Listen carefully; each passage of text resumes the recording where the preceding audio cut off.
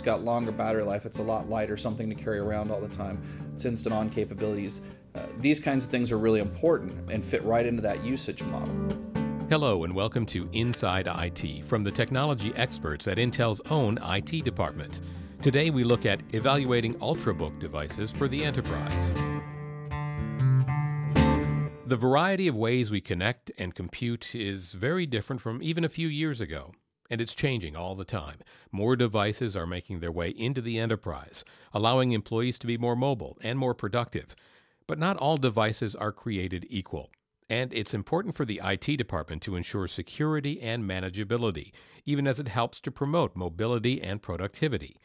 That means evaluating devices for appropriateness. The name is David Buchholz, and I'm the Director of Consumerization and a Principal Engineer in Intel's IT labs. In his role at Intel IT, Buchholz has worked on establishing criteria for the smartphones and tablets that are now in wide use at the company.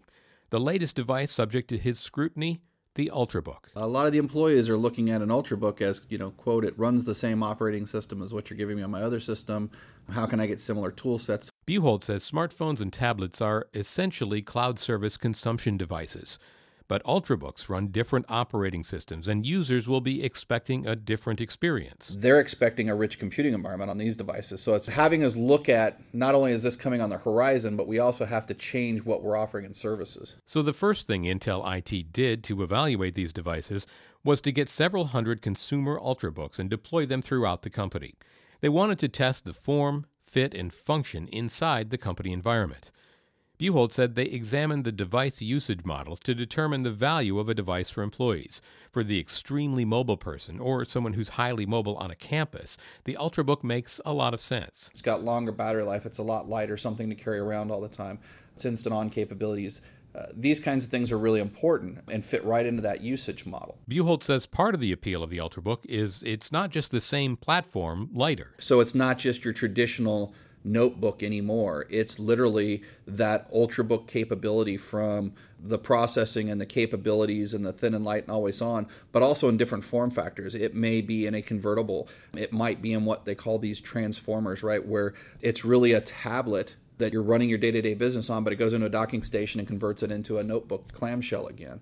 And so we see use cases for fab and factory workers or facility technicians to be able to work in ways differently than they do today by using these new capabilities and these new form factors. But the evaluation revealed some shortcomings in the consumer Ultrabooks they deployed. We find that consumer devices, as they exist, just aren't really designed for day-to-day life inside the environment.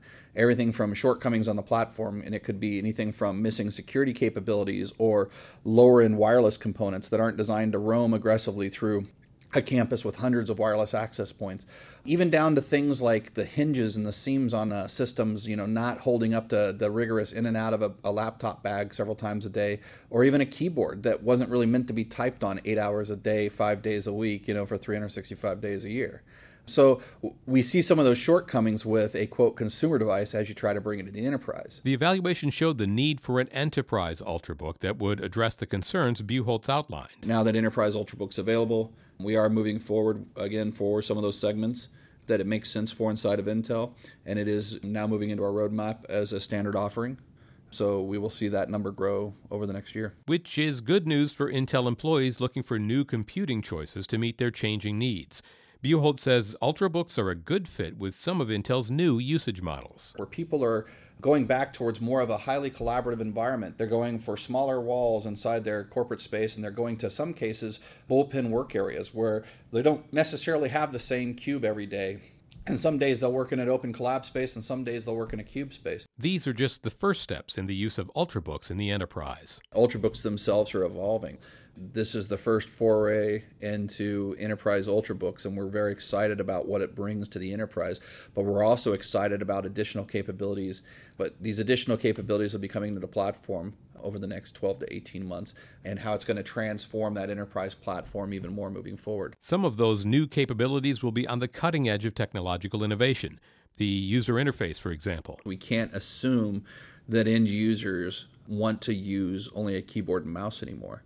So one of the big ones that's going to be pushing out over the next year is touch, right? Major operating system releasing next month that's going to be very touch intensive.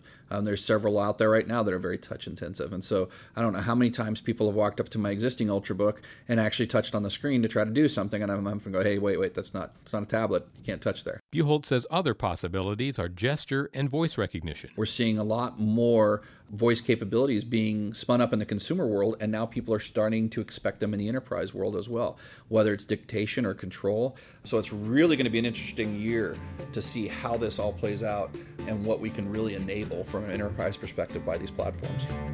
That does it for this edition of Inside IT.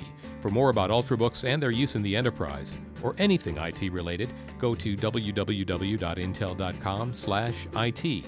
While you're there, you can sign up for the Intel IT Center for regular updates on IT topics, third-party research, IT-focused events, and more. For Inside IT, I'm Paul Landcore.